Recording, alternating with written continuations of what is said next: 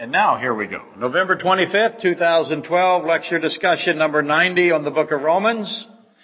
And well, now, in this process of pounding away at this verse, Romans 5:12, we've accumulated a lot of things to sift through, and here's a few of them on the board. But there's a lot more that aren't on the board, and by now, most of you who have been with this lecture series at Cliffside for a while already know that we won't and we can't possibly get to everything that I am putting on the board or bringing up at any time. We just can't get to all of it, and I never intend to. By the way, when I'm bringing it up, it's never my intention to get to all of it, so I always say that we never intend to, but I really mean I never intend to. We'll never get to the critical point of understanding all of this stuff, or reach critical mass, for another term that we could use. What I look for, what I'm trying to accomplish, is in fact the gathering process, or the gathering operation of it, which is asking the questions. I want to make sure that we've asked all the questions. It's never, as I said, enters my mind that we'll answer all the questions. There's too many questions.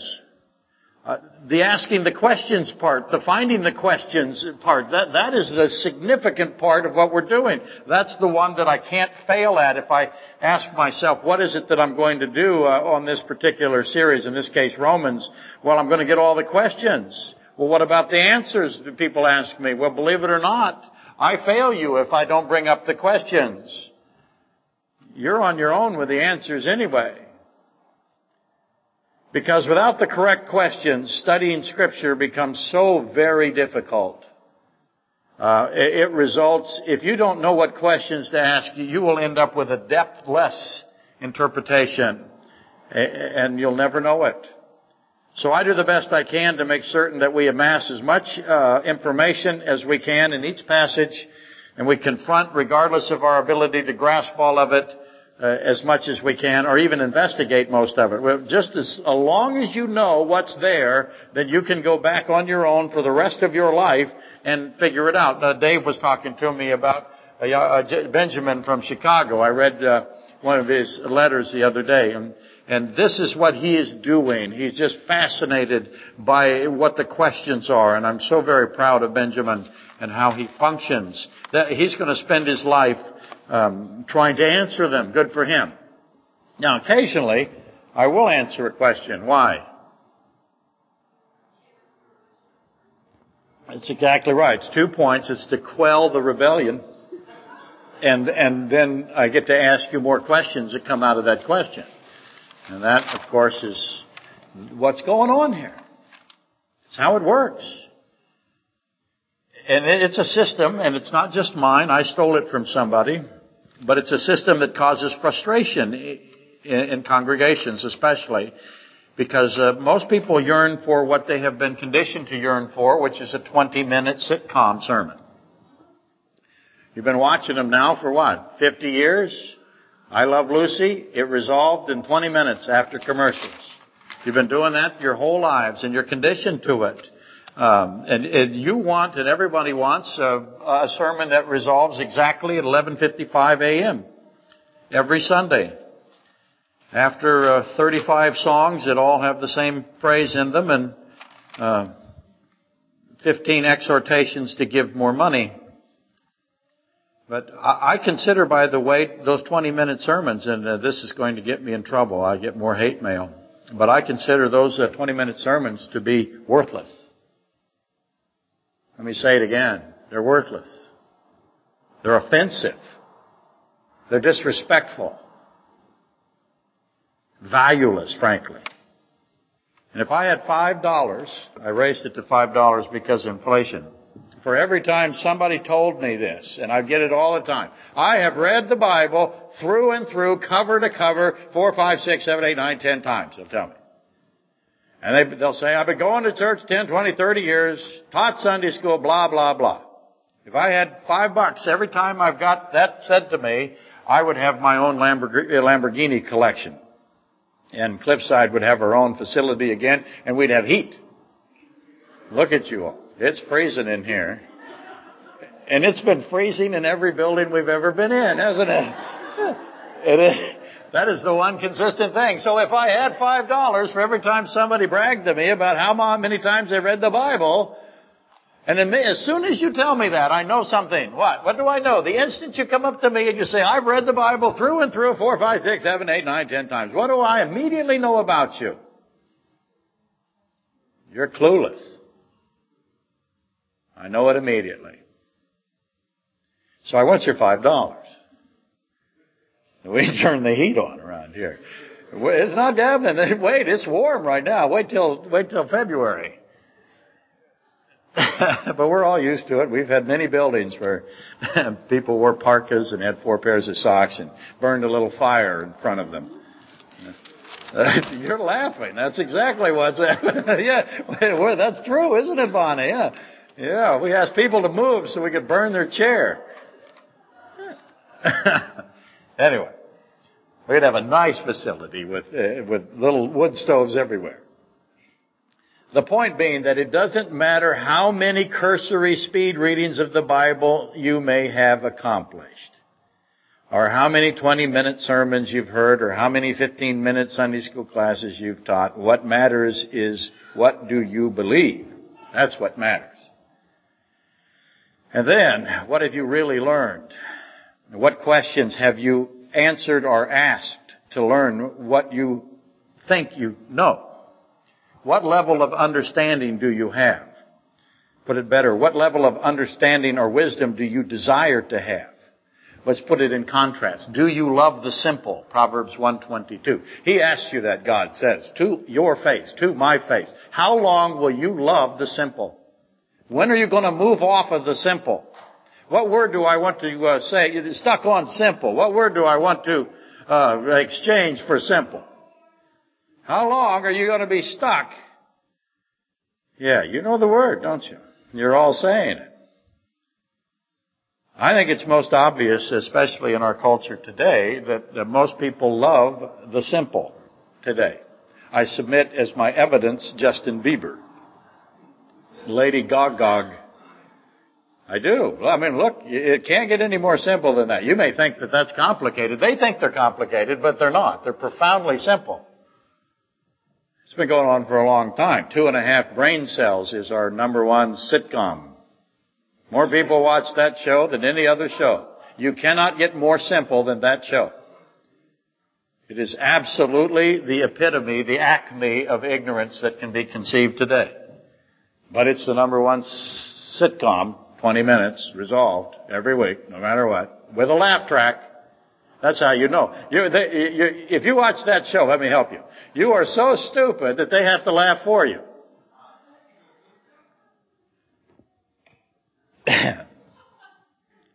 But that's what we got, isn't it? It's our new everyone gets a participation trophy award world. All right? Our country is very proud of their self-esteem. And equally proud of their ignorance without knowing it's ignorance. And that's where we're at.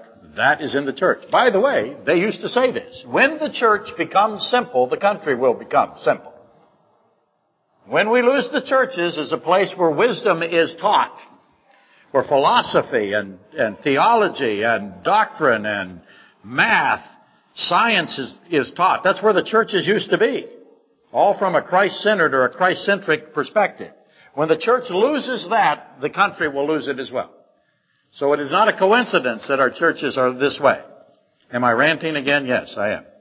Those of you on the internet who call me the ranting idiot, I'm just trying to help you out. But loving the simple is the mantra for the masses today. It has started in the churches. It has now spread to the country. And seeking wisdom in the churches, seeking wisdom in the country is no longer considered. We're not interested in it. And so this is the state of affairs that we have. But the greatest consequence to so many who are unaware that they are stuck on simple, those who don't know that they don't know, is that they come to believe that the Bible is at their level. They end up thinking that Scripture is also simple, and it's also easy, and I get that all the time. Well, the Bible is just a collection of simple stories, fables, etc., blah, blah, right? And that is disastrous. That's ruinous. It has the effect of instilling into everyone who so thinks, a staggering level of arrogance. And thus they come to me and they say, I've read the Bible 10 times, and they boast about that. Let me be clear. You did not read the Bible 10 times. You did not. You might have thought you did, but you really didn't. What did you do? You turned the pages of the Bible all the way through 10 times. But I have a higher standard for the word reading than you do. No one with a true understanding of what is in Scripture ever blusters about his or her mastery of it. They never do it. They know they can spend their whole lifetime reading one page. And they would never say that they had read the whole Bible. Never. True understanding brings awe and humility. When you have a true understanding of Scripture, what comes with it is humility. That's what's wrong. Let me go again. As you know, I taught school many years. I was at the basketball tournament this week. I got to see students of mine that are in their 50s. That's really exciting, by the way. Hi, Lou. You're not 50 yet, are you? 47. So Lou is one of my favorite ex-students. We will not talk about how old you are, Katrina. We will not, though I know. Katrina, a long time ago, said that she was an equal 30 years away from me. But it's not fun to sit around and talk to people who have grandchildren who are students of yours. Is it, Bill? It's not. No, it's not. But that's my lot in life now. But that's the mistake that I saw in the school district with this self-esteem, everybody gets a trophy system that we have. The mistake is that we strip people of their humility, which is the last thing we ought to do. And then they take this misplaced arrogance into everywhere of their lives, and they take it into their churches, and they really think they know things, and that they've mastered the Bible. Give me my badge. You can't get a Bible badge. There's not enough time. I want you to reflect on who it is that teaches you, who gives you, who unlocks the Bible for you. What would happen to you if he didn't? Anyway, just recognize how massive for today, how massive infinity is. The Bible is infinite, and we are not. Duh. So all of that to say, we're not going to get through this pile. This is a small pile, but there's a huge pile in where we're at in Romans 5:12. One verse. We're not going to answer all the questions in one verse, because there's so many questions. But you need to know the pile is there. You need to know what you don't know, or what I call the known unknowns, right? Okay, so let's review a portion of what we've covered to this point and select something to investigate a little bit more fully. Hey, what we're going to look at today is childbirth. I'm going to ask some more questions. Or the seed of the woman is it caused? And right off the bat, that should make you realize, wait a minute, the seed of the woman. What's the first thing you think of when somebody says, seed of the woman? You might remember Janet from Oklahoma's question last Sunday that she wrote to us on the purpose and the impact Genesis 3:15 has on all of Scripture. But more so on the virgin birth. The reason that we have a virgin birth is because of Genesis 3:15. That's why we do. That's where it starts. The reason we have the Davidic covenant promises, the prophecies made by the prophet Nathan to David, the reason we have that is because of Genesis 3:15. And, of course, the virgin birth. Let's go ahead and really very fast now go to Jeremiah so you can find this and know it's there and know how it gets fixed, because it has to be fixed. Jeremiah 22:30. God makes a problem. He makes a problem that comes in conflict if you thought. It doesn't really, but most people would think it came in conflict with Genesis 3:15, but he makes sure you understand why he has Genesis 3:15, or the seed of the woman, or this childbirth issue that comes from, that's raised again at Romans 5:12. So let's read 22:30 together so you know it's there. Very important. Underline it in your Bible. Thus says the Lord, write this man down as childless. Let me repeat it again. I said it badly. Thus says the Lord, write this man down as childless, a man who shall not prosper in his days, for none of his descendants shall prosper, sitting on the throne of David and ruling any more in Judah. So this is Jeconiah or Coniah. You'll also see it as Jehoiachin, but you'll see him mostly as Coniah or Jeconiah. This is the king of Israel, and God says, write this man down as childless. None of his descendants will sit on the throne of David. So who can't they be? None of his descendants. By the way, did he have children? Yeah, he did. But God said, write him down as if he didn't have children. None of his descendants will ever what? They'll never be in the Davidic line. They will never fulfill the Davidic promises. They will never fulfill Genesis 3:15. They will never be who? They will never be the Messiah. And who is the Messiah? God. I will never be a descendant of Jeconiah. But yet I have a Davidic promise where it says that through David, I will sit on the throne of David. And it also has a promise that says seed of the woman, Genesis 3:15. The virgin birth, the curse of Jeconiah, the Davidic promises are all together.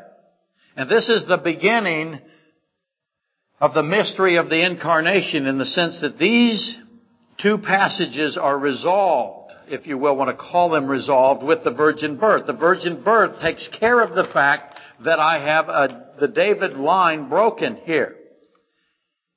And it also deals with the virgin birth, also solves the problem of Romans 5:12. Through one man, sin and death entered all. Thus death spread to all. Does not say through the woman. Very important to understand that Genesis 3:15 places the seed of the woman alongside of Romans 5:12 through one man. Okay, let me flip this over so I can start putting that on there for you.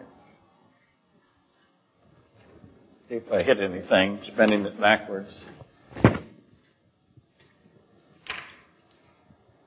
It's getting kind of decrepit. My amazing platinum reversible holy dry erase board beginning to show age. Entropy, second law of thermodynamics.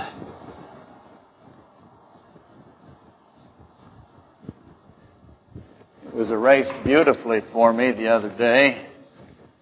Now it's not. I have to fix it again. So that's why we're stalling. Those of you on the internet, I'm erasing the board because I did not erase the board before the class begun because I don't remember why. But it had to be a good reason. Romans 5:12. Genesis 3:15 cannot be studied apart from one another. The Bible puts 3:15, the seed of the woman, alongside Romans 5:12 through one man. I hope you can see the language is even comparable or comparable or, if you will, contrasting. See, we would normally assign the word seed to who? Would we assign the word seed to a woman? No one says the seed of the woman. What's the woman have? She has the egg. The man has the seed. So why does Genesis 3:15 say the seed of the woman? Immediately you should begin to say to yourself, wow, that's really interesting. Why? God assigns the word seed in Genesis 3:15 to the woman. And the woman, by the way, see, you have this wonderful contrast that shows up. Through one man sin entered the world, and death entered, and death spread, and sin entered, etc. Seed of the woman who comes. The solution to death and sin. But who was deceived? The man was not deceived, 1 Timothy 2:14, but it's the woman who was deceived. Why does the deceived woman get the seed of the woman thing? How is this to be explained? Why is it that Adam, and we're going to get to this in a couple of weeks. Remember, there's two trees. You got to know, again, I say it all the time. I got the tree of surely die, and then everybody says that they write me all the time. Who's Shirley Die? What is she? Where? Okay, let me become... It's a joke. They do it as a joke. I know they're funny. They've watched Airplane, right? Please don't call me Shirley. Surely die. If you eat from this tree, you will surely die. We have to keep you from eating from this one after you've eaten from this one, lest you reach out your hand and live forever. Okay? So this is the tree. I say this a lot. I know it bores all of you that have heard it so many times. I have the tree of live forever in sin or in death, and I have the tree of death. So I don't want to. The tree of life is really the tree of live forever. If you're dead, you'll be dead forever if you follow that. So somehow Adam took from this tree after a long period of time of consideration, but did not go to this one. That's very important to know. Because of that,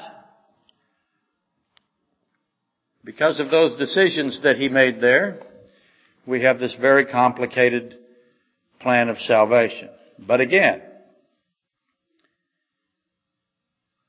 Timothy 2:15 has to be added. Make sure. 1 Timothy 2:15. So when you're studying the seed of the woman, Genesis 3:15, immediately you have to contrast it with Romans 5:12, and then you've got to go down to 1 Timothy 2:15, where this is the phrase that is there.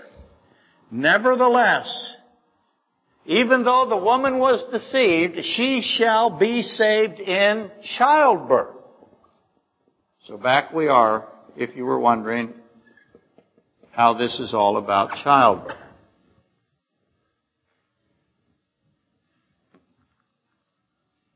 What does that mean? She shall be saved in childbirth. There's a lot of you in here that have had children. Even Katrina has had a child, even though she is stealing one presently or currently. So many of you know about childbirth. Some of you do not. I do not know very much about childbirth, and for that I am grateful.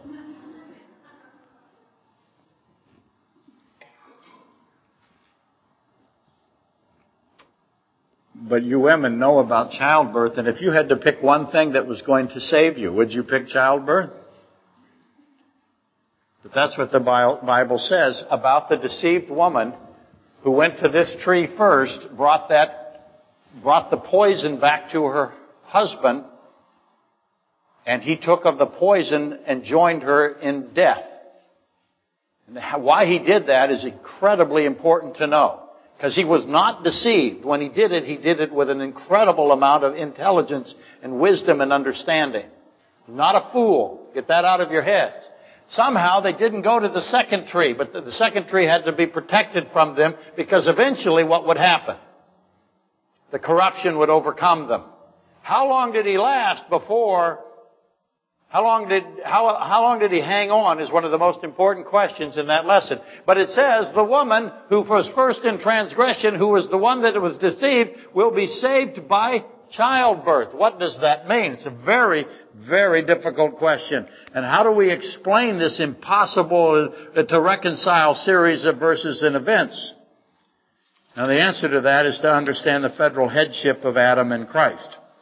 The only two who ever hold that office. Adam has lost his. Christ, of course, remains the federal head of humanity for all eternity. But the only two to hold that office, and the reason that they held it, is that solves so much of this. Okay? So there's some questions for you to wrestle with, and now we'll move on to our next thing, which is, I gotta flip it back over again. Hopefully it'll continue to work one more time.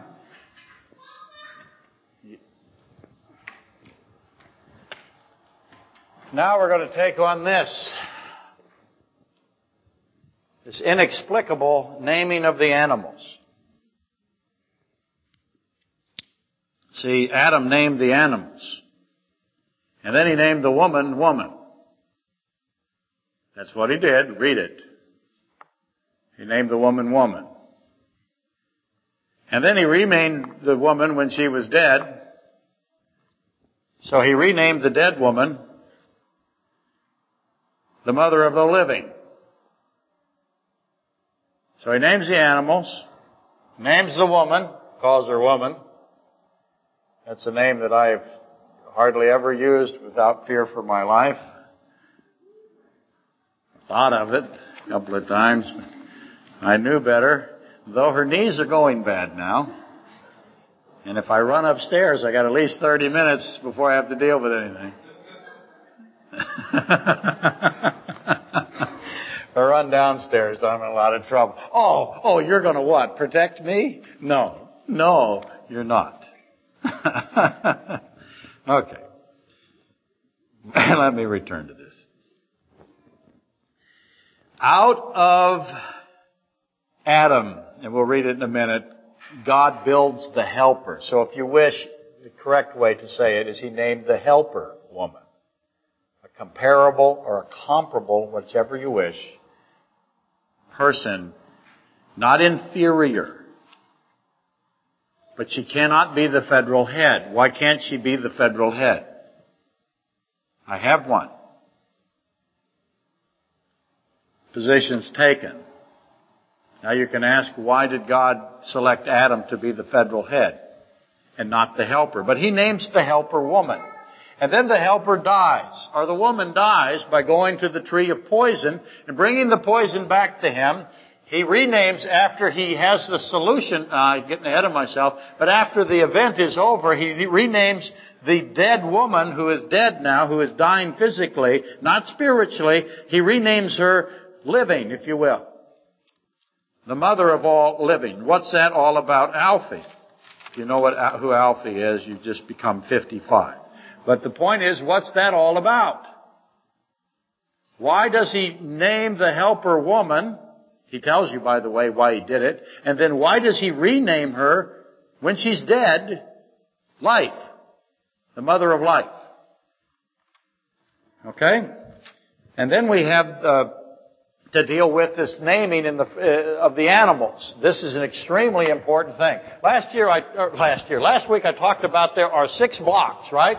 And so we are dealing with the first 2 of those. Genesis 2:15 through 3:1 is our first 2 blocks of these 6 blocks that have this order in them. This man, death, helper, woman, animal, name order. And sometimes it's reversed, sometimes it's moved around. But those are the elements of each block. Each block has a separate subject, but it all has the same pattern in it.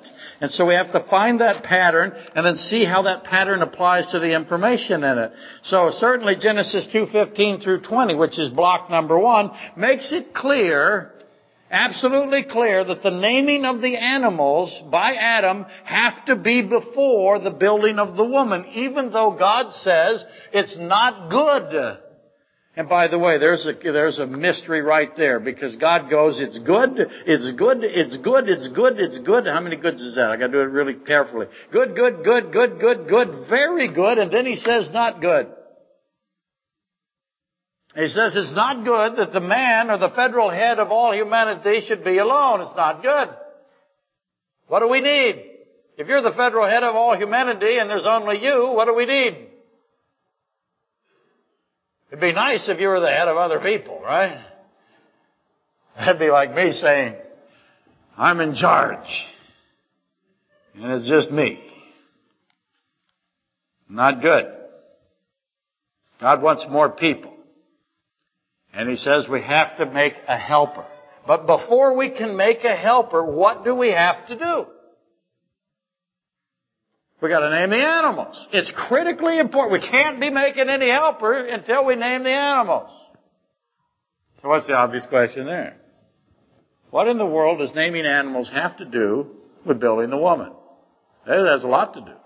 Because it's obvious once you read the story that you can't build the woman or the helper until you name the animals. Makes perfect sense.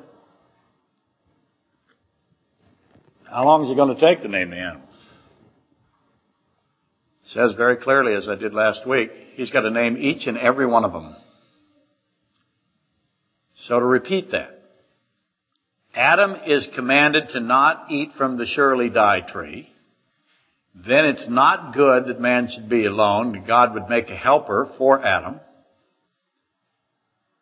But the first step in the building of the woman is the naming of each living soul. It says creature in your Bible. That's not entirely correct. It's living soul, nephesh kaya. The first step in the building of the woman is to name each living soul. So God brought every beast of the earth and every bird of the air and brought them to Adam to see what Adam would call them. Genesis 2:19 through 20. So let's read that again. So you got that as firm as you can, because that's very important. That's step 2. Here it is, 19. Out of the ground the Lord God formed every beast of the field and every bird of the air and brought them to Adam to see what he would call them. And whatever Adam called each living soul. So cross out creature and write the word soul. And whatever Adam called each living soul, that was its name. So Adam gave names to all cattle, to the birds of the air, and to every beast of the field. But for Adam there was not found a helper comparable or comparable to him. Okay? So after the naming of each and every animal comes the building of the woman. And to the shallow student of Scripture, that would seem to be inexplicable. But it made perfect sense to somebody who was watching it, who made it and heard everything that was said. You see, because Adam is the first federal head of humanity. But who else is there? And how many of them are watching? There's billions of them watching. Many millions for sure. I don't know exactly how many. So I guess I'll go with somewhere between many millions and billions. Who are they? It's the angelic host. And it made perfect sense. They were all probably sitting right there going, wow, God is going to make a helper. Can't do that until what? Till he gets ready, till he names all the animals. Then we can make the helper. Did they figure that out? I think they did, because it's really obvious. So it made perfect sense. The shallow student thinks this is what that has no relationship. See, most people read this and they don't realize that it's the same thing. I'll flip it back over again here. Most people don't realize that first thing Adam is told is don't go to the surely die tree. And then the next thing he's told is you need a helper. And then he's told to name the animals. And then the woman is built out of him. Hey, not from the dust, out of him. He's built from the dust. She's built out of him. But those are all the same thing in the sense that they're all part of the whole. What people do is they go, okay, God tells him to go, don't eat from the surely die tree. And now he starts a new subject. You need a helper. And then he starts a new subject. You need to name the animals. And then he starts a new subject. The woman is built out of it. No, it's the same subject. There's a relationship between the surely die tree, the building of the helper, the helper. Not good that we don't have a helper. The naming of the animals and calling her the helper woman. All of that is one whole story that is tied intricately together. And if you separate them out, or if you don't know they're all tied together, then what do you have? A depthless understanding of it. No wisdom. Okay. The angelic host is also watching. And who's in the angelic host? Satan, the anointed cherub, is there. And by the way, there is a reason why unfallen cherub guard the tree of life forever. To protect man from reaching his hand out to take from it once man is in a state of death. There's a reason the cherub are doing that, the cherubim. Why? Because you could ask, why are the cherubim guarding the tree of life, right? Here's another question for you. Why not send Michael? Why can't Michael guard the tree of life? But we can't do that because God does not do things that don't make sense. And it makes perfect sense that the cherubim would guard the tree of life. Why does it make perfect sense that the cherubim have to guard the tree of life once Adam has taken the poison, if you will? Why not seraphim? Why not Michael? Why are the cherubim? Come on, you can do this. Because Satan is a cherub. Not just any cherub. He's the anointed cherub. He's the head of the cherubs. So who knows Satan the best? The cherubs do. And they're the ones that guard that tree of life because they know what? Satan the best. They know how powerful he is. They know how smart he is. They know how deceptive he is. And their job is to guard that tree of life from the people, the humans that are poisoned. Okay.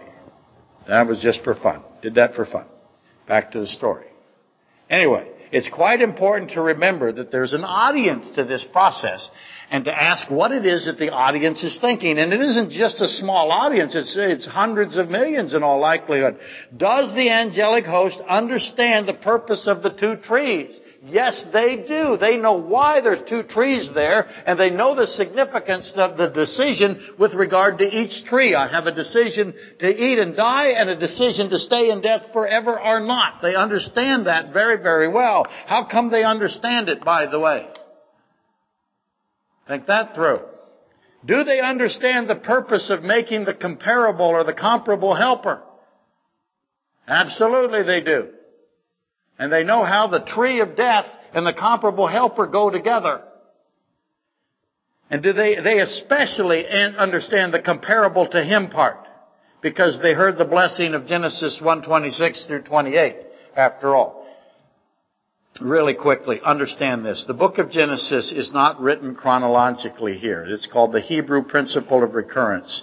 In other words, the Hebrew, when he writes, he will give you something and then he will refer to it, give you more information to it. So if you read it as if it is chronological, you will err there. We'll deal with that as we go on. You need to understand how Hebrews write things.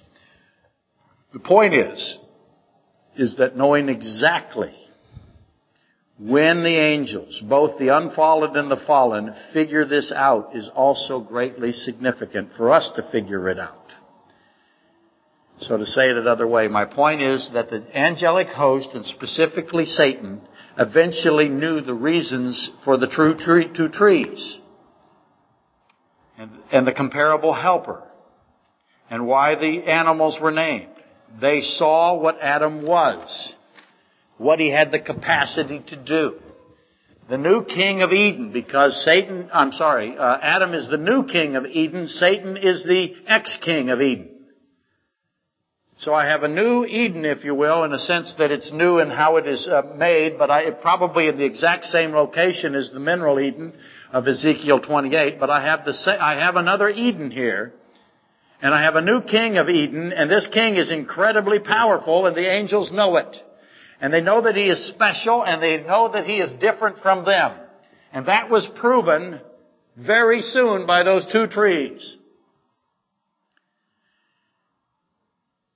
And that was the reason the naming of the animals followed the commandment of the surely die tree. They got all of that figured out. They figured out very quickly how powerful he was and how special he was.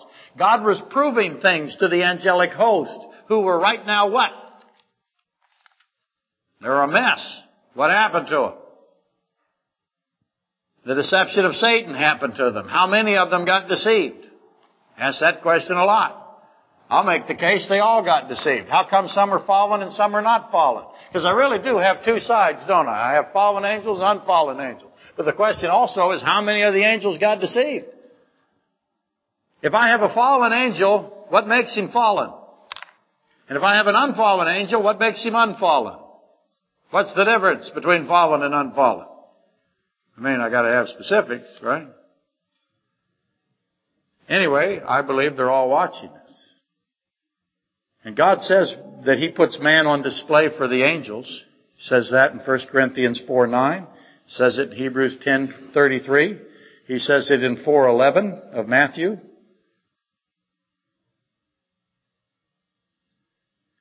So I have the seen and the unseen, if you will.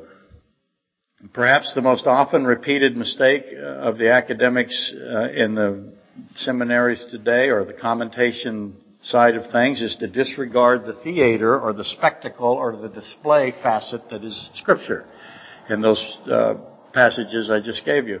God intends for the angelic host to watch, to witness many things that seem to be innocuous or even minor or insignificant to us, perhaps even needless to us.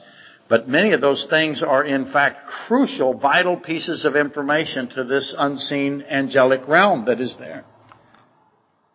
So we see the two trees and we think it's just for Adam. It's not just for Adam. We see the naming of the animals. We think, well, that's Adam naming the animals. No. The helper being built, named woman, named the mother of the living, that's just for the Adam. No. It's also for the angelic realm. And the angelic realm is part of the story, isn't it? Well, yeah. That's the Satan part, right? The cherubim are there guarding the tree of life. I got angels all over this story. Don't separate them out. To do so is to make a mistake as to what it all means. And it's vital. Train yourself to evaluate the events of Genesis 1, 2, 3, and 4, especially, from the perspective of the fallen and unfallen angelic realm.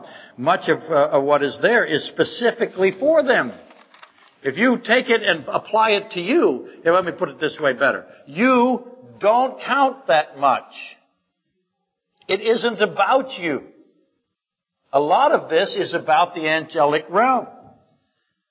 Much of what is there is specifically for them. That's the case of Matthew 4. If you're reading the testing of Christ thinking that this has something to do with you, you're in trouble in Matthew 4.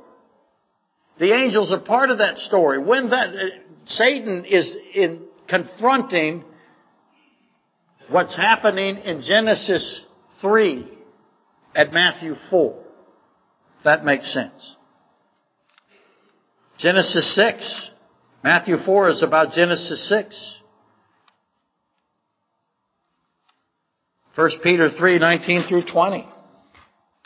The crucifixion in the context of 1 Peter 3, 19 through 20. The entombment especially is for who? Why does Christ entomb himself for 3 days and 3 nights? One of the aspects of that is that he has a proclamation to make to who? The angelic host.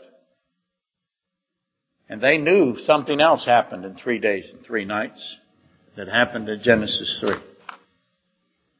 So if you don't recognize the Passover pattern of the crucifixion, the atonement, and the resurrection, 3 days and 3 nights, you will not understand Genesis 3.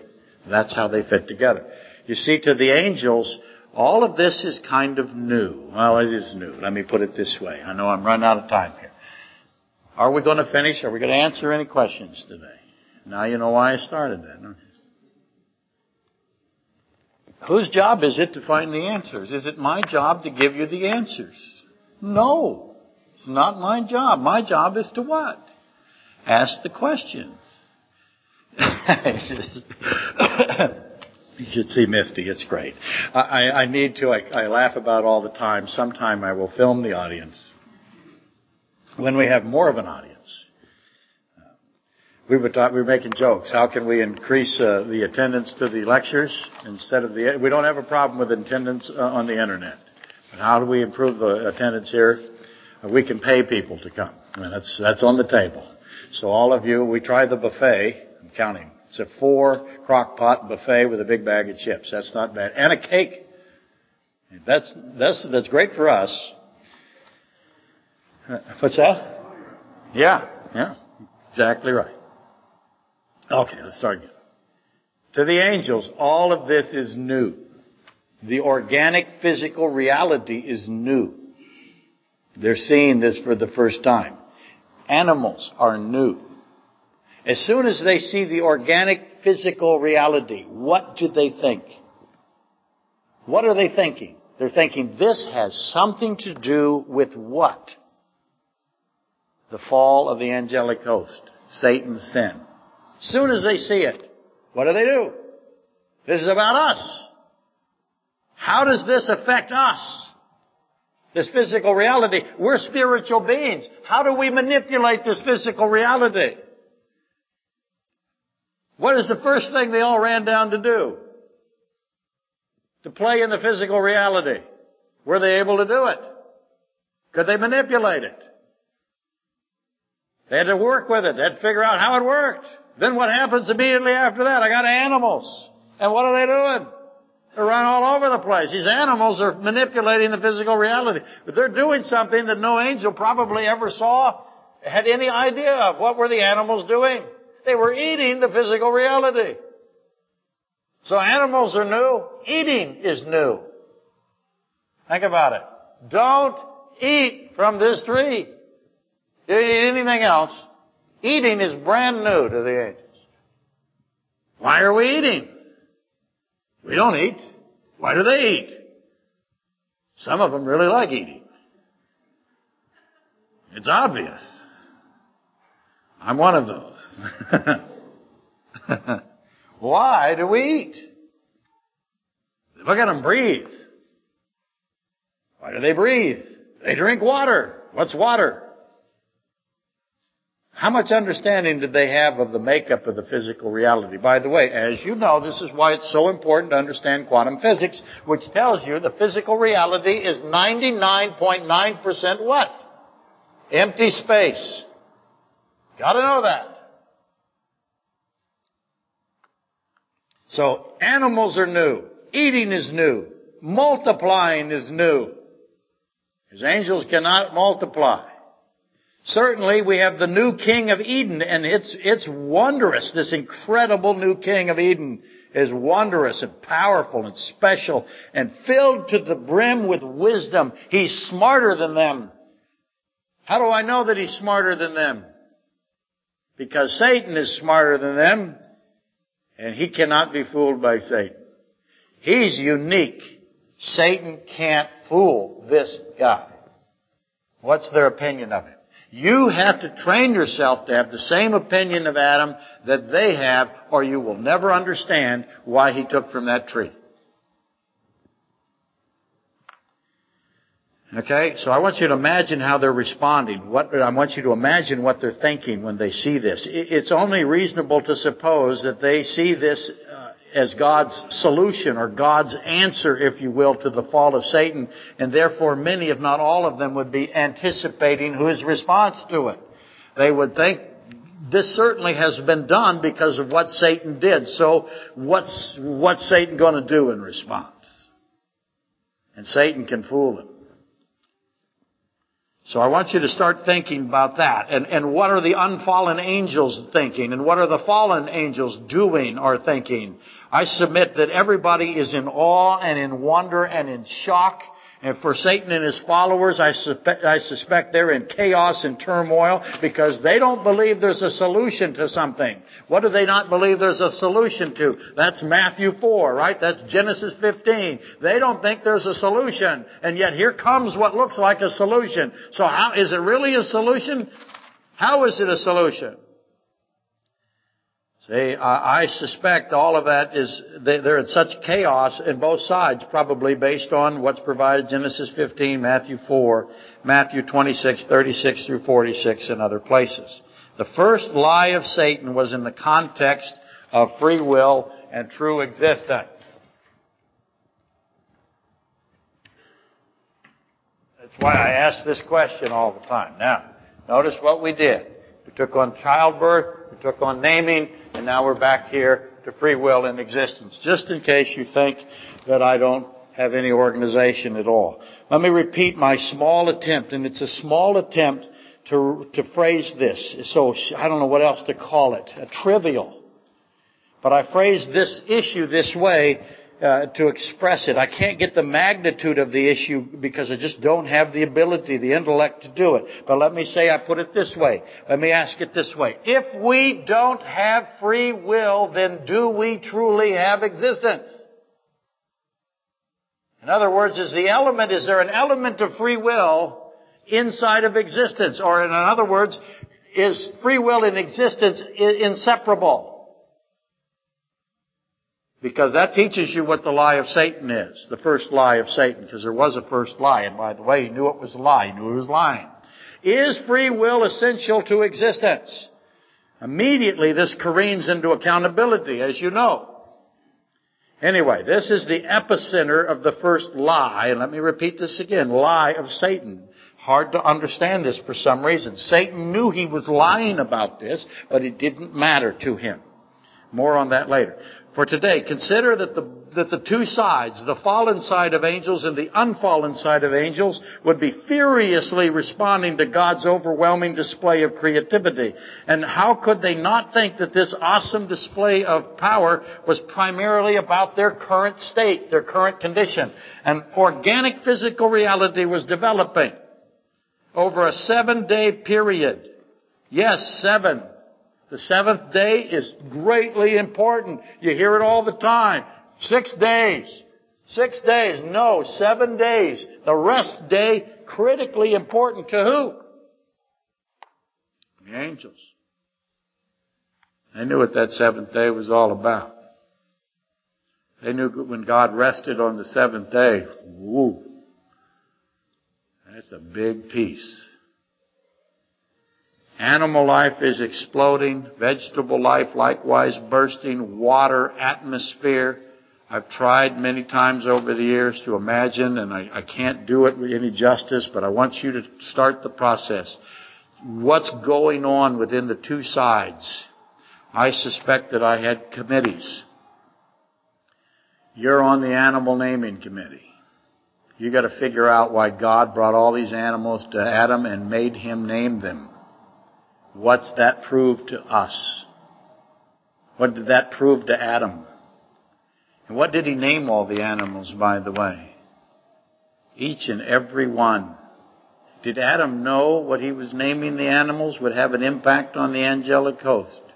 Adam cannot be deceived. He is filled to the brim with wisdom.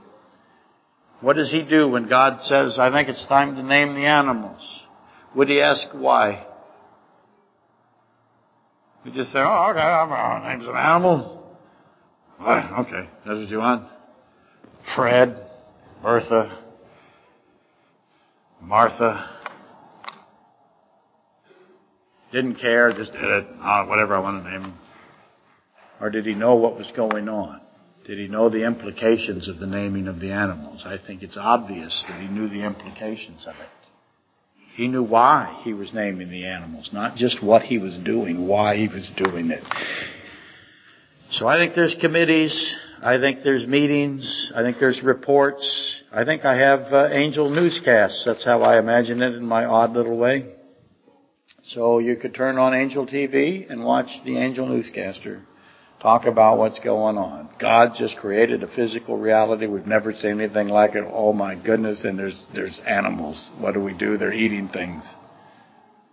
They have the capacity to multiply. News at 11. I assume that there's bias in the angel news media.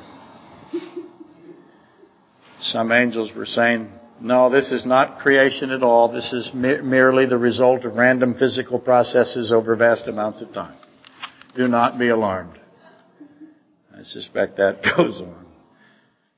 Anyway, certainly both sides would evaluate the animals for levels of what? As soon as they saw animals, what would they ask? Because what's inside the angelic host? What do I have inside the angelic host? I have an order. An authoritative order. Satan being at the very top of that order. Cherubim being second. He was the anointed of the cherubim, so he's the number one cherub.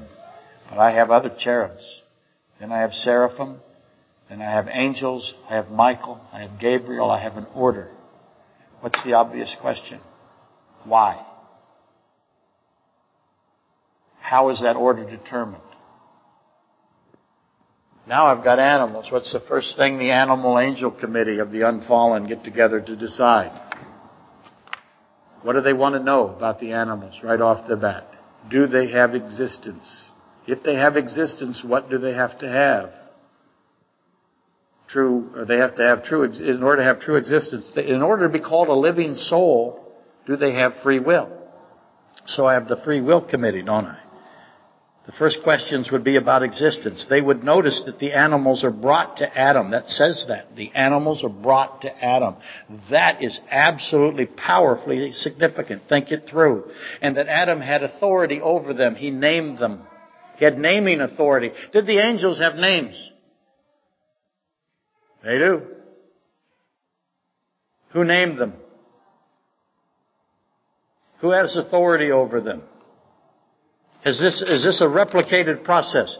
They notice that the animals did not name themselves, so they immediately note that the animal level of free will is less than angels and less than mankind. Why is this so? They are without guilt, yet they are living souls. I just jumped way ahead. What truth is here for these two sides? Just in the naming of the animals, much less in the naming of the woman, the building of the woman, the fall of the woman, the fall of the man, the not going to the second tree, and on and on and on and on we go. So there's your big pile of questions. Go ahead and put it in single spacing. Put your name in the upper right-hand side, your period number, your teacher's name, and turn it in on Friday. Test will be on Sunday.